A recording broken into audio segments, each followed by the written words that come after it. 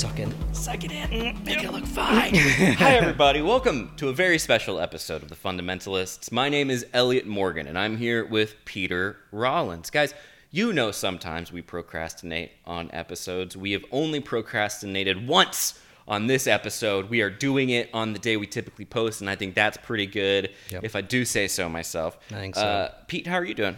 I'm doing good. Doing good. Not much is going on, you know. But we were going to do this 2 days ago, and then you came around quite late, and we ended up just having drinks and hanging out. Well, that's what a lot of people don't know, Pete, is that we actually hang out. We are friends, yes. And we sometimes prefer just to be friends, not incredible intellectuals. I know, sometimes I know the world needs us, but sometimes we just need each other. Exactly, and that's okay. I had the whole thing set up, by the way, and we took it all down. Yeah, we talked about it. We're like, we could just hang out, not do this. It was a great idea at the time. So we're talking today, guys, about the subject of engagement. And why is that? Well, I'll tell you, Pete. Thank you for asking. Recently, I got engaged. Hey, can I cheers you publicly? publicly? Man, absolutely. Congratulations, Thank mate. you. I appreciate that. We'll take a moment here. And she said yes. Wow. Yeah, that part's crazy. That's amazing. That is surprising. Yeah. I will say, Pete, we'll talk about this a little bit. We're also, I think, maybe going to talk about certain ideas behind the word engagement, just to kind of expound on it. And maybe we won't. Maybe it'll just be about me and how excited and also surreal and mildly numb I am following the past couple weeks. It's been a little bit of a whirlwind, and it's all been very beautiful and wonderful. But I don't know if you guys know this or not, but I have had a crush on this girl for a very long time. Very, very long time. In fact, I actually had a crush on her at the time that Pete and I were, in fact, living together. Now, Pete, in being the best friend a guy could ask for, was also very instrumental. Do you know I'm going to bring this up? I'm not sure. Don't know. Pete was very instrumental, very encouraging, and very wisdom-giving in terms of my initial how to fool approaches. Her, how to lie manipulate her into going out with you. Yes, and get her. Yes. And I got her. But it's all very cool and very surreal and very strange and lovely. So thank you, first of all, Pete. That's very sweet of you to have done that, because God knows I needed as much help as I could get at that time. And it all worked out very well. But no, it's amazing, man. Congratulations. Thanks so much. It's we need a bit of good news in the world at the moment, so it does seem that way. Nice. I proposed. I should probably remember the date. I don't even think I thought about the date when I did it. Is that something that you're supposed to remember? Was it around your birthday? But was it the day before your birthday or day after? Or day off? Yeah, I tried to get it as close to my birthday so that she had to say yes. But it was between Valentine's Day and my birthday, and then also between a bunch of other responsibilities. So I didn't time it great in terms of just overall scheduling. It seemed like things got very busy around that time by coincidence. But it was wonderful. I did it, and then we took a week. We chilled out, and then when we were in Palm Springs around like midnight on Saturday, we just made like Instagram posts and then put our phones down and fell asleep at like midnight and woke up to the nicest response. Like, it was so sweet. I've had a tumultuous relationship with the internet throughout the years, and it was like so nice to see. Just an outpouring of support and love. It's the first time people have been nice to you on the comment section. Oh, this is why. I get it. If you have this experience, no wonder people post things on the internet all the time. So it's been lovely. But what are your thoughts, Pete? On engagement in general? Uh-oh. Will we jump in, or you your can engagement? Jump in. Yeah, because Pete does have thoughts here, and we are going to this is going to be an episode of substance, not just me gushing or sort of giving details, but I will give some details before we dive into this. Yes, like before we get into the meat, let's hear more of the story. The icing. Yes, yeah. So what I did was I got a ring. I got advice from a female friend about what ring to get, and I'm glad I did. She deterred me from getting a ring I think I wouldn't have been as happy about. and it was very sweet. Her name is Sarah. I won't say her last name, Whittle. And that was very lovely. And then I had been planning on doing it on the Friday. I did it on a Saturday night. And then so I got my little hut, what I call my Ellie hut, which is my little office shed space by the driveway. And I tried to decorate. So all day on Friday, I was saying that I was cleaning my office. And Grace was like, can I help you clean it? And I was like, no, I got all of it. And I don't think she suspected anything, but she should have, because it's weird if I'm cleaning anything. Yeah. Because I'm a filthy, nasty boy. Yeah. And I had got everything set up. I went to Target, bought all these, like, just goofy, cute things. Got a little Bluetooth speaker, and I tried to turn it into the Ellie Hut pop-up gastropub. Did you hear all the stuffed raccoons as well? The dead raccoons? The dead, you got them, dead. The taxidermy. Oh, Yep. dude, they are so... That's a whole other podcast. The raccoons is next week. Yep. It really is not a bit. They are. I lock my sliding glass door because of the raccoons. I'm convinced they're gonna come in, and there's nothing I can do to deter them. We've basically come to the conclusion that they have the night shift and we have the day shift, and we just cohabitate. But anyway, I got it all set up, and then Grace was like, "Well, I'm waking up at like 7 a.m. to do a talk," and she's like, "I'm prepping all this stuff." She's like, "So tonight I'm just gonna chill. We're not gonna do anything." And then big brain me was like, "Well, maybe don't propose the night when she has to wake up at 7 a.m. That doesn't sound like a very fun thing, and she might freak out." So I waited a day, and I was really nervous all day. I was like, on Friday, I was like, okay, I just gotta get it. I'm gonna make it look cute, and I got put up lights and candles and everything. And then, fortunately, she never enters that place. And I was like, so I'll just leave it. And then I was like, okay, so the next day. And I was trying to sound so normal the entire time and trying to sound so like I was just, I'm just reading stuff or whatever. And she would talk to me. That's just like everyday life. You just try to sound normal. Try to sound like a human being. Once, Elliott, just sound like a human being. Yeah. She would talk to me, and I would just be like, nodding my head, like listen, like I was pretending to listen to her, because she'd be like, "It was so good, like the talk went really well," and I would be like, "That's awesome, yeah, that's really great that happened like that." She had no idea. Apparently, I fooled her wonderfully. She truly was very surprised, which I did not expect. I thought she would see it coming a mile away. She did not. And then that night I was like, well, don't get too tired. I was like, because I'm going to do a little date night tonight. And then I was like, she was like, do I need to change out of my sweatpants? And I was like, yeah, you should probably change out of your sweatpants. I came out like looking mildly dressed up. I got some clothes from Target and tried to make it very fancy, dude. Spare no expense. I think the last T is silent. Yeah, Target, yeah. Target. And I was like, yeah, get changed or whatever. We get changed. She walks over there.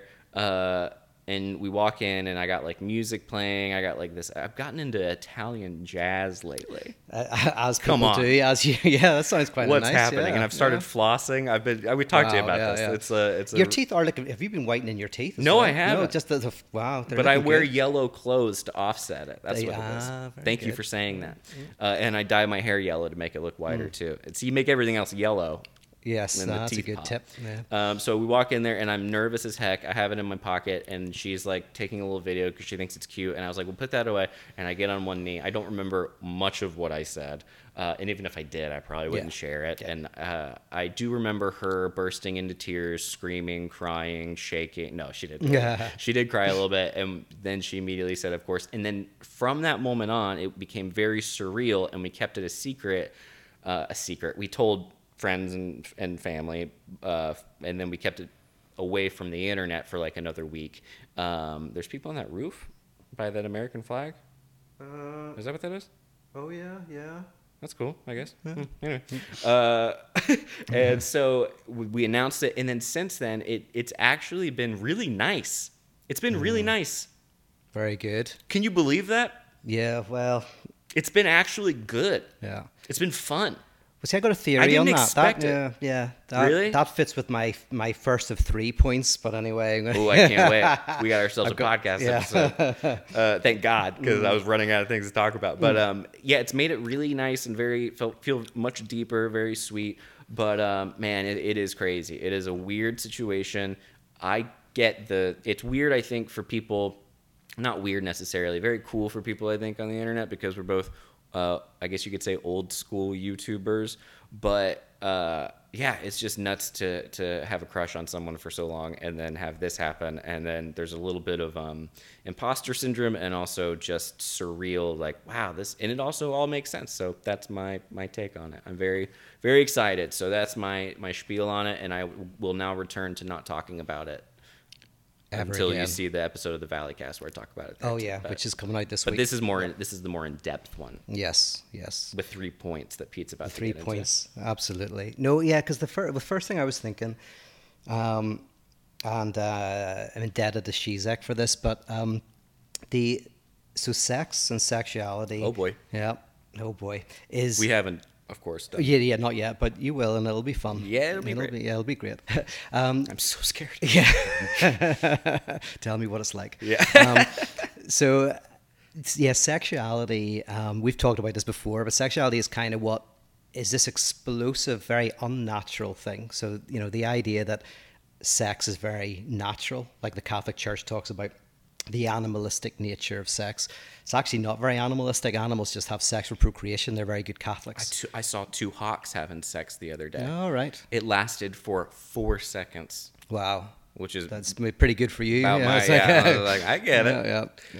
Yeah. It was cool though. It was cool. Well, they're good Catholics, right? They'll be just having sex without much enjoyment, without fantasy, for procreation. It's utilitarian sex. I had a friend actually who was a religious guy, and his aim was to masturbate without sexual thoughts. He was practicing to kind of, and so he would try to masturbate while thinking about bus timetables and when the buses would pick you up to go to school and take you back, because in a sense he wanted to take out, weirdly become very animalistic, take out the sexual dimension of sex and make it purely about mating, which is hard to do. I think probably impossible to do. He said he was able to do it sometimes, but I don't know. Probably after not doing it for a while. I think if you wait long enough, you could probably do it to anything. Yeah. Well, Jez and Peep Show, he's asked, what's your fantasy? And he's like just having sex. Just having sex. This is my fantasy. This is it. Yeah. And the reason why that joke works is because, of course, like his Jez is completely, without fantasy. His fantasy is just having sex, which is not usual, that we are polymorphously perverse as human beings. This is taking a direction I didn't know it was going to go, and I like it. I do like it. Yeah. But I'm interested. Okay. Well, the reason why this connects with engagement is you could say that. So Pascal, and this is the Shizek, but Pascal had this argument, which you probably know, Pascal's wager. He said, imagine you want to believe in God, but you don't. But you kind of want to. You kind of think it's a good bet, or you think that people who are religious are happier. Pascal says, well, act as if you believe. Do the rituals, do what religious people do, and the belief will come later. Mm-hmm. Just like when you're a kid, you do the practices of your family life and your beliefs come after. So Pascal is saying, reboot yourself. Basically, if you want to believe in something, just act like you already believe it. Fake it till you make it. Fake it till you believe. Well, yeah, and in that way, you at least get into heaven. If you do the good bets. If you bet it, you either get into heaven. If you're right, if you're wrong, you just die. Maybe you think, religious people seem to have a more chilled out life. Whatever it is, so you do that. But I love that idea. It's interesting. I love the idea of thinking that religious people have a more chilled out life. I would say I'm pretty non-religious, but I would say I have a pretty chilled out life. Pretty chilled out life, yeah. I don't know, but it was a different time. Yeah. Well, then Shizek kind of turns this around and says, well, in the area of love, it's kind of the opposite, an inverted Pascalianism, which is, an inverted Pascalianism was you believe too much. What do you do to get distance from your belief?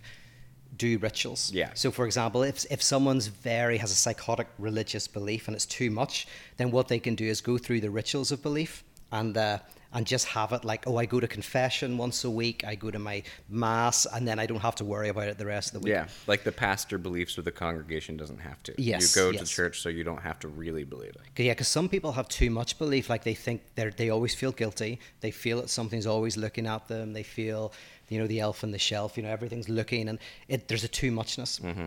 And then Shizek says, well, in a way, sexual desires like that, that sometimes love and romance can be too much.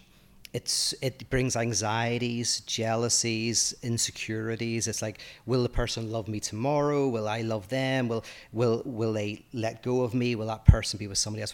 There's so much to romantic love. There's sometimes a too muchness. And the interesting thing is, my first thought and point is that engagement and marriage can be a way to try to distance yourself from the craziness of romantic desire. Dude, it's so funny you bring this up. I'm trying to I am officially working on a new hour of drumroll stand-up comedy. Current title is Ridiculous Universe. I'm very excited about it. Nice. But one of the ideas that I've been kind of writing with and playing with was the idea of how incredibly exhausting and a pain in the ass it is to be in love, and it is truly an actual pain in the ass. Yeah. Like, it is so exhausting and so time consuming and so all encompassing. And so there, like you're saying, there's so many different angles of it that 100%. Yeah. I think part of it is just being like, I can't handle this. And it is interesting that since the engagement, my creativity and my work and my personal health care has increased, and it's all wonderful and all very adult, but it feels like like a gasket has sort of been, it's like, okay, we're good, that's good, and then it's caused probably a libido in some sense to disperse into other areas more effectively. That's right, because romance is like living in a constant state of emergency. In some respects, there's so much too muchness to it that Tell me about it. Yeah. So to weave your subjectivity into the big other, to kind of like make public, in sickness and in health, in saying basically, if your desire diminishes for a while, it doesn't matter. We've still got stability. We've got what? That won't happen. Yeah. What, stability won't happen? No. No lack of desire will ever happen. Yes, of course. What's the jazz line? I think everything is great and it's going to be perfect forever. Oh, yes, I don't want to tempt fate, but I think everything's going to be perfect forever. That's exactly how I felt. Yeah. I don't want to tempt fate, but I think everything's going to be perfect for. Yeah, that's my mantra. Yeah, so that, even you said, like, once the proposal was done, there was a certain calm in the aftermath of it. And I think to some extent that's because that's one of the things that engagement and marriage can provide, is a certain calming, a kind of a renaturalizing of sexuality. Interesting, you almost said denaturalizing. Yeah. Whereas I want to say renaturalizing, a sense of kind of reculturizing, probably, sexuality. And then Point two, related to that. We're getting into point two now, folks. Okay. If you're keeping along at home, point one was love is exhausting. Love is exhausting. That engagement in marriage can bring a certain stability and a certain kind of like in sickness and in health, and richer or poorer, a kind of a sense of which you've got more stability, and don't have to live in a constant state of emergency. You know what I've found too in my experience thus far in this engagement is she really doesn't like when, in the aftermath of proposing, she doesn't like when I say things like, don't forget I own you and you're my property. For some reason, she hates that. Yeah, that doesn't. But I keep doing it because I think it's very funny to see her get very annoyed by it. But anyway, yes. That was my second point. Yes, she's your property. Yes. It was like, you're mine.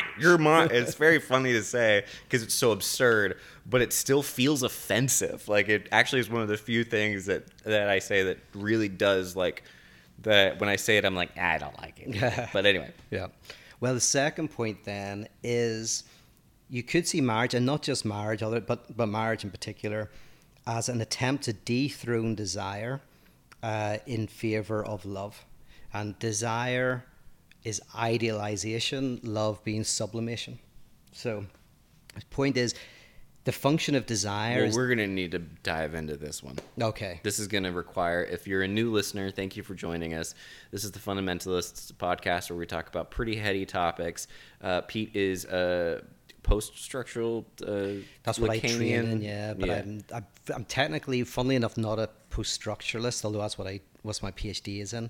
I'm probably more of a structuralist, a German idealist. German philosopher. idealist. Yeah. Pete's a German idealist, guys. So if that doesn't explain it, I don't know what will.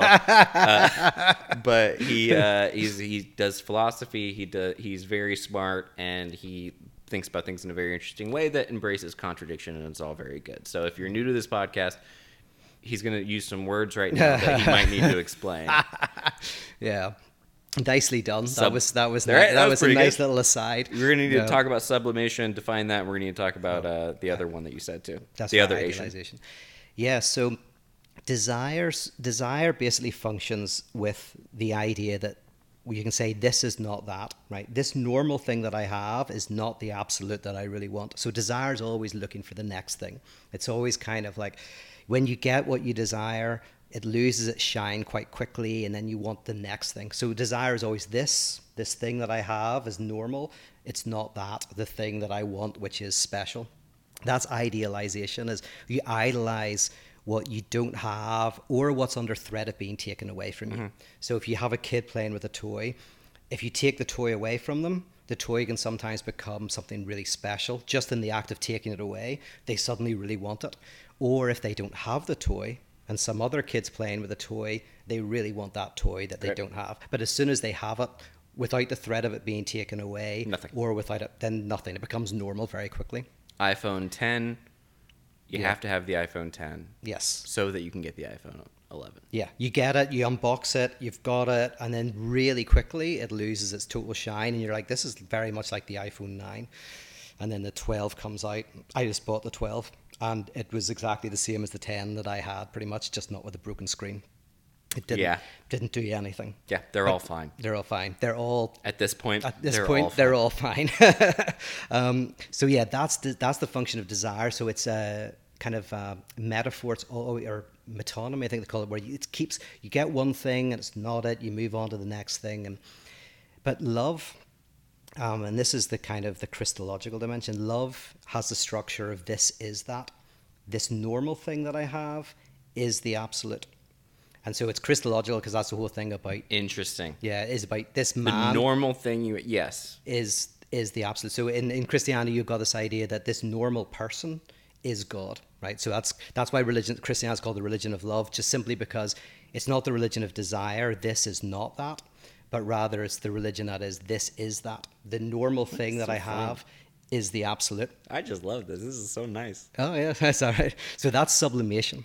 So sublimation is when you have something normal and you embrace it and you have it, and yet in its normality, it is the absolute, it's everything.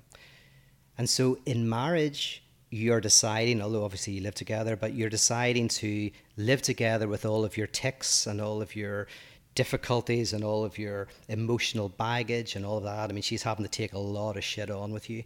So she's doing that. Poor girl. Yeah, poor girl. And yet... But me, nothing. I don't have to take on anything. Yeah. Yeah, and in comparison, probably not much. You know? Yeah, I'm doing just Yeah, God knows what she deals with. Yes. I deal with my fair amount, and then I go, hey. And then she goes, hey. And I go, all right. Well, that's love. That's the difference, because in desire, it's always you idealize the other person. But once you're living together, if you don't move from idealization to sublimation, it falls apart very quickly. But in sublimation, where you go, this is that. In other words, this normal human being with all of their tics and grimaces and all of their symptoms is, in their normality, the absolute. Then you've moved from idealization to sublimation, or from desire to love. And I think marriage symbolizes people's risk and courage to try to make that move. It's a sacrifice. I mean, it is a whole... I've come to the conclusion that if I think about it, if I sit and think about what the implications are, which I have done, and obviously, and I did it out of love, and it's all beautiful, but it's the same, I think, for both of us. If we sit and think about it, it's a mind it's a mind-bending, crushing sort of. It's a paradox essentially, because it feels so freeing and so nice, and yet it is also by definition a constraining sort of thing, because you're going, I'm committing to this. I'm sacrificing every other option, every other thing, and you're doing it willfully, which is crazy and beautiful. But what's beautiful about it, I think, is the cutting off of everything else. And one of the biggest sacrifices of being with someone is the sacrifice. You're sacrificing the fantasy of being with them. So that's the major things, right? When you're fantasizing about being with somebody, there's a real pleasure because you can imagine how incredible it would be. When you're with them, you sacrifice the fantasy of being with them to be with them. And that's very dear. So this is Sharan, one of this really depressing philosopher. He said, the reason why you shouldn't commit suicide is because you will rob yourself of the pleasure of thinking about committing suicide. So his main reason not to kill yourself is because there's so much pleasure in thinking about killing yourself. That sounds like a guy who should have killed him. Yeah, he's got some fascinating things. I'm going to get Pete for my birthday got me some Japanese whiskey. Oh, you're gonna... So I am partaking in that right now. Do you mind if can you keep talking? Right, but you know what happens whenever you're not there? You lose it. Go all over the place. Well, let's let the listeners and the viewers just sit in dead silence. Yeah, no, I've tried. I remember like a few times you've walked off to get a drink, and then I try to pretend that you haven't. Lose all your gusto and charm goes everywhere. See, there's a lesson there. See, check this out. Isn't this nice? Pete got me this. Anyway, yeah, I'm back. You're back. Oh yeah, so you are sacrificing the fantasy of being with someone to be with them, and the thing about that is Anna Freud once said, I thought this was great. She said, in your dreams, you can make the perfect omelette. You just can't eat it. So in other words, obviously in your fantasies, you can break the eggs, you can have the perfect omelette, but you can't eat the omelette. In reality, you can't make the perfect omelette, but you can eat it. So you're sacrificing the dream of a perfect omelette. But you are getting, what love is, which is to be with someone in all of the difficulties and find meaning and depth in the midst of that. And I think that's a very courageous thing to do. Pretty good omelet. Pretty good omelet. It's a pretty good omelet. Can't complain about my omelet. Yes. But always the fantasy of the omelet will always be better, because the fantasy is someone... Well, it's a fantasy divorced of any of the person's symptoms, any of the person's tics and grimaces. So, your fantasy will always do exactly what you want. That's like just pure narcissist, you're not wanting like a human at that point. But that's in our society, like most romance movies are idealization. So it's all about two people who don't have each other and all of the obstacles that they have to overcome until they're together, and then the movie ends, because the movie can't keep going after the couple are together, because the relationship can never live up to the fantasy of the chase. Yeah. But a proper love movie is a movie in which the couple, you see what happens afterwards. This happens in those three movies. The Before Sunset, After Sunrise. Oh yeah, Ethan Hawke. There are three movies about two people in love. And one's called Before Sunset, I think, and the other's called like Before Sunrise, and the other's called After Sunrise, something like that. But it's about a couple who, the first movie is all about them meeting in a train, and it's a romance movie. It's about the intensity of this couple, and they cannot be together. But then the last movie is they get together in the middle movie, and the last movie is about them as a couple having to learn to live together after years of being together. So it's a beautiful kind of trilogy of movies that explores the move from romance to love. Is Ethan Hawke the coolest person? Yeah. He's got to be one of the coolest. Yeah. He is. He's very, when I was young, how he was amazing in movies he's been, and the movies he's been in up until recently, absolutely phenomenal. Yeah. Very, very cool. That sounds amazing. So that's a trilogy you should watch. It's annoying, I can't remember. It's all Before Sunset, Before Sunrise, whatever, but they're very good. And they definitely, they're all about how do you move from romance to love, and how do you maintain love, which is, by the way, exactly what we were talking last week. Which we talked about fantasy last week. I have the perfect example, by the way, of what I was talking about, we were talking about. Yes. Is after our podcast, I watched Greenland. Have you heard of Greenland? Mm-mm. Yeah, well, Greenland is a good thing. So about fantasy. So if anybody hasn't watched Greenland, you don't want to spoil it, just stop now. Don't. No, don't keep going. I'm not going to. We're more important than Greenland. Yeah, we are. I was bored. It just looked like it's a disaster movie. I was like, this is not going to be great, but I'll watch it. It's about a couple. The family, there's no desire in the family at all, right? So he's moved out. He's had some affair, but it was a relationship where there was no real desire. They have a kid. And so in order to get desire back into the family unit, there has to be a world extinction event. So there's these asteroids come in to destroy the world. And then at the very end, the family unit desire has re-entered the nuclear family. So they required the fantasy of an extinction event in order to reintroduce desire into the family unit. So that's what fantasy is. Fantasy is what allows you to desire what you desire. That's what romance movies maximize. Yeah, there's an interesting parallel, I think, with the COVID situation. I mean, COVID is not a mass extinction event necessarily, but it is definitely something that has, I think, crystallized a lot of people's situations and relationships and moved them in certain directions, and also moved everyone, I think, in certain directions. You said one of my favorite phrases about this situation that we're in, which is, I'm going to butcher it, but I'm sure it's not. It's a phrase. I don't even think it's yours, but it's like it's to do with 5G.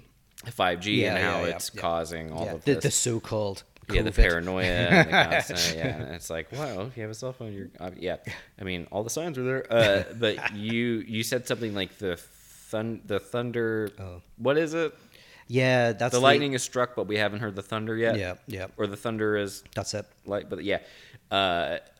And the amount of the rippling effect, the butterfly effect that's going to happen for the coming years, I think, in people's mental health and in relationships and in personal lives is something that I find very fascinating and slightly terrifying. On that, I talked to a psychoanalyst friend of mine. You've met Sean. Do you know Sean, the Irish psychoanalyst in LA? I don't like him. No, I don't. I don't remember. I don't know if I have. Yeah, he's a good guy, but he was telling me, like, a lot of people are going into therapy, obviously because of COVID, but this connects with what we're talking about, because there's a lot of couples now that are forced to be together all the time. And idealization is able to be maintained when you're not around your partner all the time. Whenever there's obstacles, things that you have to do, when you're fantasizing about being together, but you can't, right? So idealization flourishes in obstacle. But once you're pushed into a relationship with your significant other, where you don't have that space for fantasy, then it's tested, because now you have to go, is it sublimated? And the sublimation is, this person in their normality is still the person who I desire. Or if it's just idealization, you're like, this person, now that I'm with them all the time, I realize that it's not love, that this is sublimation hasn't occurred. So he was saying, like, a lot of couples are breaking up at the moment. Some are getting closer, some are splitting apart. And I wonder if it's because with being completely in the same place as somebody, any type of desire-focused relationship, which is idealized, is going to collapse. It's going to fall apart. They always fall apart. I liked it. It's like the Big Bang, like it's like you're compressing two particles so tightly together that there's going to be some sort of a thing in some way. It's going to explode in some way. Right. It'll explode in a nice way or explode in a bad way, but something's going to happen. Yeah. Well, that's it. And it's either going to, I say, if you're just idealizing the person and you can't, you're always fantasizing something that's not there, then it's going to break apart. But if you're pushed together like that, and you've been able to, as I say, love, this normal person is the absolute, is in their imperfection, I find a type of perfection, then you're all right. No, I just go, I'm going to fix you. Yeah. And they love that. Yeah. Everyone loves to hear that someone's going to fix them. Yeah. Yeah, that's beautiful. So was that all point two? Mm-hmm.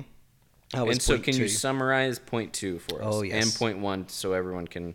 Very good. So point 1, this is like a seminar, all beginning with P. No. P? Yeah. They're not beginning with P, I don't think. I don't think I can do that. Urine. Yeah. First point was that marriage can help to domesticate the excessive state of emergency that romantic love can generate, can give you a certain stability, so that you can get involved in other things, so that you can re-engage with your friends, re-engage with your creative projects that sometimes really fall apart whenever you're in that state of desire. So it's an inverse Pascalianism, where you have rituals that help you get some space from your desire. So lovely. Yeah. I like point 1 a lot.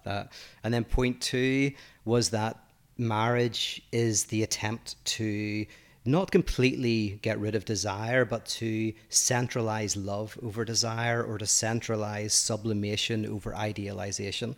Idealization is the fantasy of the other that is, so every time you have something, you're always thinking, this is not that, this is not the absolute. But love is that. This normal person in their difficulties and in our struggles is where I find meaning and depth and significance. I like point 2 too. I'm not going to lie. You're not going to like point 3. I figure there was going to be some sort of twist at the end that's going to be some sort of depressing shit. Yeah, well, this is the best one. Actually, this is the most... I think this is the most exciting of the 3. I can't wait. Okay. I die before I say it. Yeah. Is that it doesn't work. This marriage doesn't work in a productive way. Hello, everyone. Welcome to the podcast about my recent engagement that I'm very excited about. Peter Rollins, the philosopher, would like to say some critical words about marriage to the divorced guy. Like I don't know. Yeah. Well, which is what, by the way, makes it so courageous, right? The first time someone gets married, there can be this fantasy of it's going to be easy, it's going to be wonderful.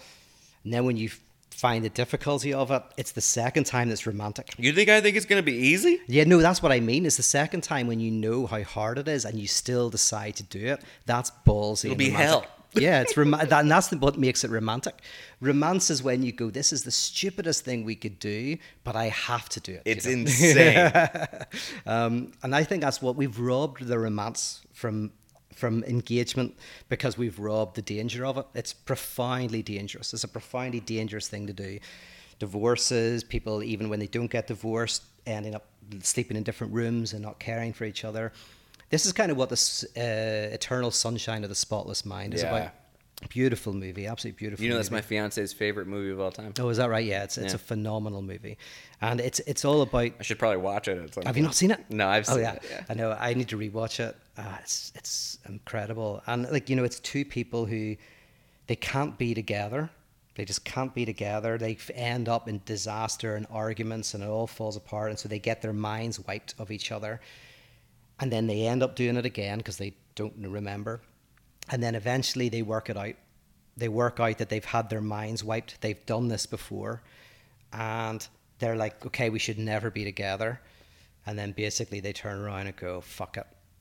Basically, they go like, and that's love. Like that might be the most beautiful story. Mm-hmm, mm-hmm. Absolutely incredible. I've often thought that I would like to you can make a short film where you have somebody coming from the future with this image of how your relationship's going to collapse. So say I come from the future, you and Grace are married, and from the future, or you're engaged, and I sit you down and put on the television these key moments in which your relationship begins to fall apart. And then this point where at the very end, it's a complete disaster. And I said, there you go, you've seen it. And then you turn around and go, I'm going to do it anyway. We'll take it. Yeah, we'll take it. That's romantic. That's romantic. Deal. Deal, yeah. And so when I say it doesn't work, I mean it partly like that. Going, this probably isn't going to work. Even like the person from the future, this isn't going to work. I'm still going, I'm going to do it.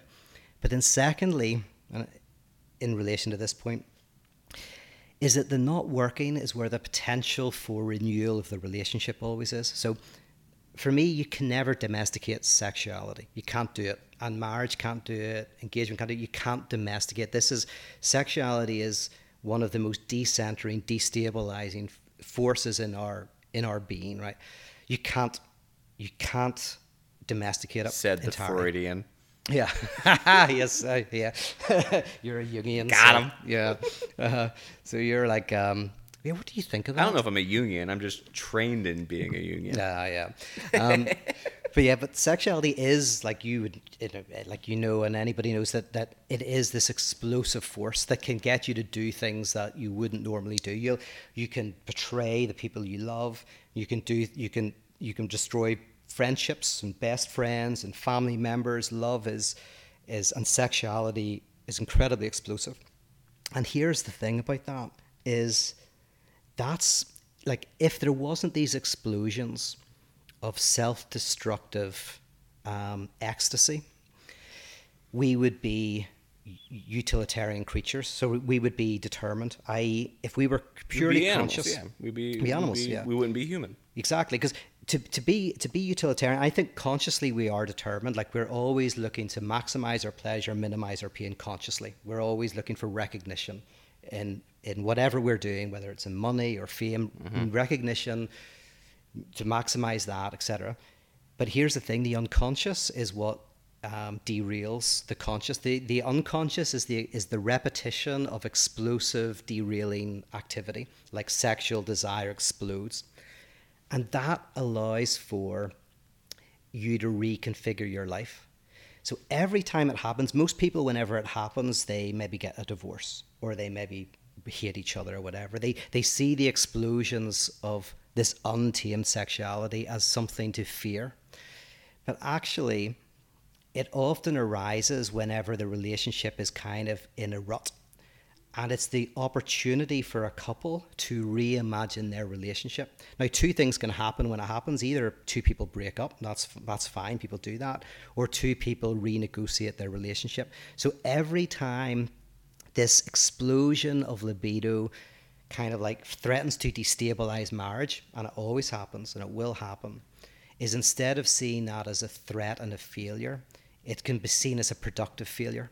It's the moment in which a new type of relationship can arise, and desire can re-arise. And so does that make sense? It makes total sense. I mean, dude, productive failure is the theme of my entire career. Yeah. Well, you haven't got the productive down yet. You've got the failure down. I got the failure. Yeah. And here I am. I'm hoping for the productive side. Yeah, I would love to see it too. I can only assume it'll happen. I mean, I get it. I think it's, I mean, obviously I am more idealistic, I guess, in the realm currently, but I also believe that there's no utopian sort of existence, and I think here's my view on it. I think that the idea of engagement, the idea of marriage and commitment is truly like a ritualistic act of accepting the fact that things could go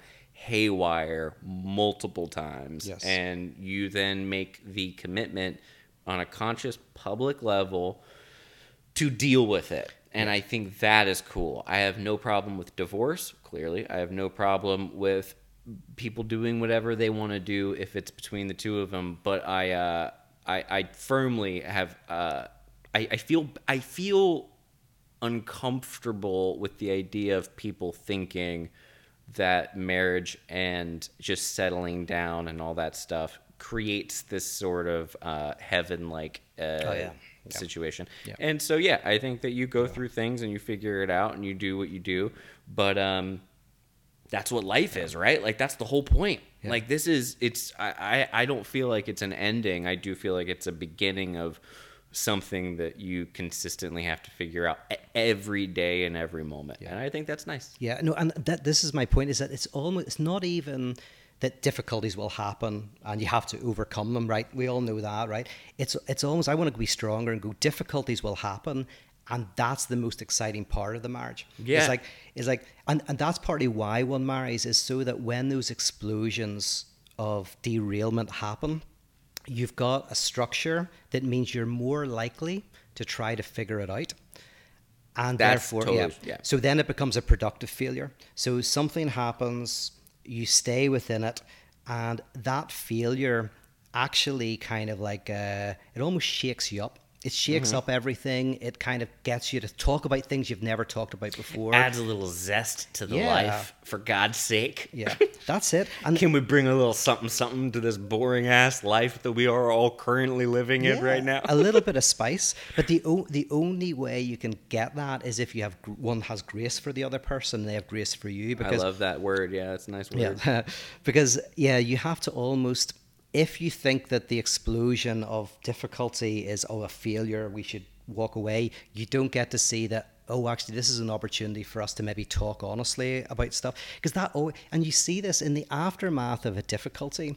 Couples will either break up or they end up saying, I've never said this, but I'm gonna put this on the table. Or they go, right, we're gonna have to rethink this, and it kind of like, as I say, it almost creates a second relationship, a new type of relationship. Because people tend to break up with people and stay in a relationship with the type of relationship they've always had, right? So you break up with different people, but you always have the same type of relationship with the new person you go out with.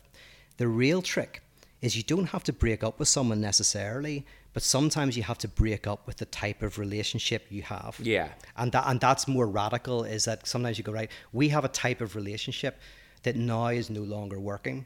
We can break up with the type of relationship we have in order to imagine something new. So for me, the failures are where the magic happens. Beautiful. Yeah, I fully agree. I think it's wonderful. This is what you're going into, man. This has got your... I mean, look, I have full confidence that everything will be actually pretty freaking cool the entire time, except for when it's absolutely abjectly terrifying and horrible. But I love that idea. The breaking up with the type of relationship is very nice. Yeah. It's very beautiful. And then it allows you to shift and mold and adapt like a human being who recognizes they have a finite life, and you get to just go, I'm choosing this person, or I am choosing this person in this capacity. It's all going to be beautiful. Because if it was a straight road with no bumps, it would be boring. That's what I think deters a lot of people actually from marriage and from engagement and from monogamy, is the idea that someone is going to think that this is the end, and I think that bums me out.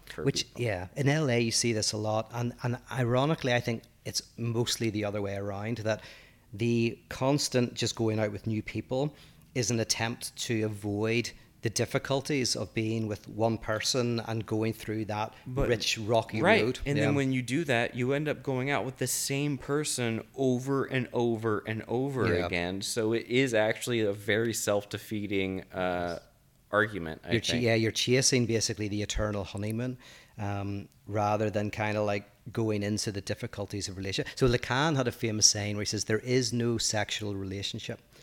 And what he kind of means is, we're always looking for the other person to make us whole, but what you're always going to find is there's no person that can do that. But where the enjoyment of life is you find someone who rubs up against you the wrong way and the right way. You rub up against someone in such a way that it creates sparks and energy and movement. Well, then I nailed that part, I guess. I think I'm pretty good on that. We definitely are good at butting heads in ways that are productive. Yeah, that's the magic. At the end of the day. That's the magic. This is my main critique of polyamory. I got to say, I'm not against polyamory. I've got friends who are polyamorous, but my only concern is that some people I know who are polyamorous. I'm not against polyamory, except insofar as it's an attempt. It's okay if you're against polyamory. Yeah, but who cares? Is that right? Yeah, my main critique of it is just that sometimes we're looking for a way to avoid the confrontation with the truth that there is no sexual relation. In the past, marriage was that, and now I think there's sometimes an attempt to have multiple partners so as to try to mitigate against the the antagonism of sexual relationships. Hometown buffet. Perkins. Yeah. But I also see get a little scoop of this, a little scoop of that. You'll be nice and full, no problem. Instead of just this one meal all the time. Why would you want that? Yeah, which kind of like I think the one meal is like if you go into the difficulty, even if it is polyamorous, but it's still any relationship that's attempting to get rid of the antagonism is dangerous. And I think any relationship that enters into and enjoys the antagonism, the impossibility, the ruptures, the obstacles, is productive. I love that. That's very beautiful. Well, I think you've brought 3 really wonderful points to this podcast, Pete. Oh, thank you. I don't feel incredibly depressed. Good. Oh well, my job's not done yet. Maybe I don't feel like you were subversively doing anything. There wasn't anything depressing when I said. I think you're actually being very genuinely encouraging in the most Peter Rollins way you could do it, which I accept fully, and I love it. Thank you very much. Because I think my first point was the most depressing point, but the third point's the most optimistic point. Yeah, and the second one, you had too many words. Yeah, there you go. Well, thank you, everyone, for listening to this episode of The Fundamentalists. If you've watched it on video, you're probably at youtube.com/Elliott Morgan. And please subscribe, please like the video, and please leave a comment on what you think about it. I myself am very excited, and I'm very happy. Pete is very happy for me. Pete's also just really smart, and you should check him out as well at peterrollins.com or instagram.com/peterrollins. He's doing a bunch of cool stuff in the future, and that's going to be very cool. We're also working on things for fundamentalists like conventions, live events, even if they're digital or whatever, and we'll let you know how that goes. It's going to be very exciting. And also check us out on iTunes and Spotify. And if you would like to leave us a review on iTunes, that's purely just fun for us to read. That is, so, I really love. There were some nice comments left in the last week. I don't know if you've seen, some really nice comments. Heck yeah, man. Yeah, so I'll check. We'll send. You guys really send those to me. Oh yeah. I'll just look at it myself, not like an asshole. You send them to me. Yes, sir, I will send. If you could fax them out, that'd be great. I've had some Japanese whiskey, so we're gonna cut this one, I guess, short, maybe. I don't know. No, 52 minutes. We're doing fine. Thank you so much. Just to say again, mate, congratulations. I'm so excied. You guys are going to go on this journey, and it's going to be a good one. You'll be there the whole time, man. I'll be screaming at you and yelling at you, and y'all probably won't hear about those parts or the good parts because Pete and I are actually very close friends. I don't know if you guys know that or not. So this is a cool podcast. You should keep listening to it, in my opinion. Or viewing it at youtube.com. No, who gives a shit. All right. Bye, everybody. All right. Bye-bye.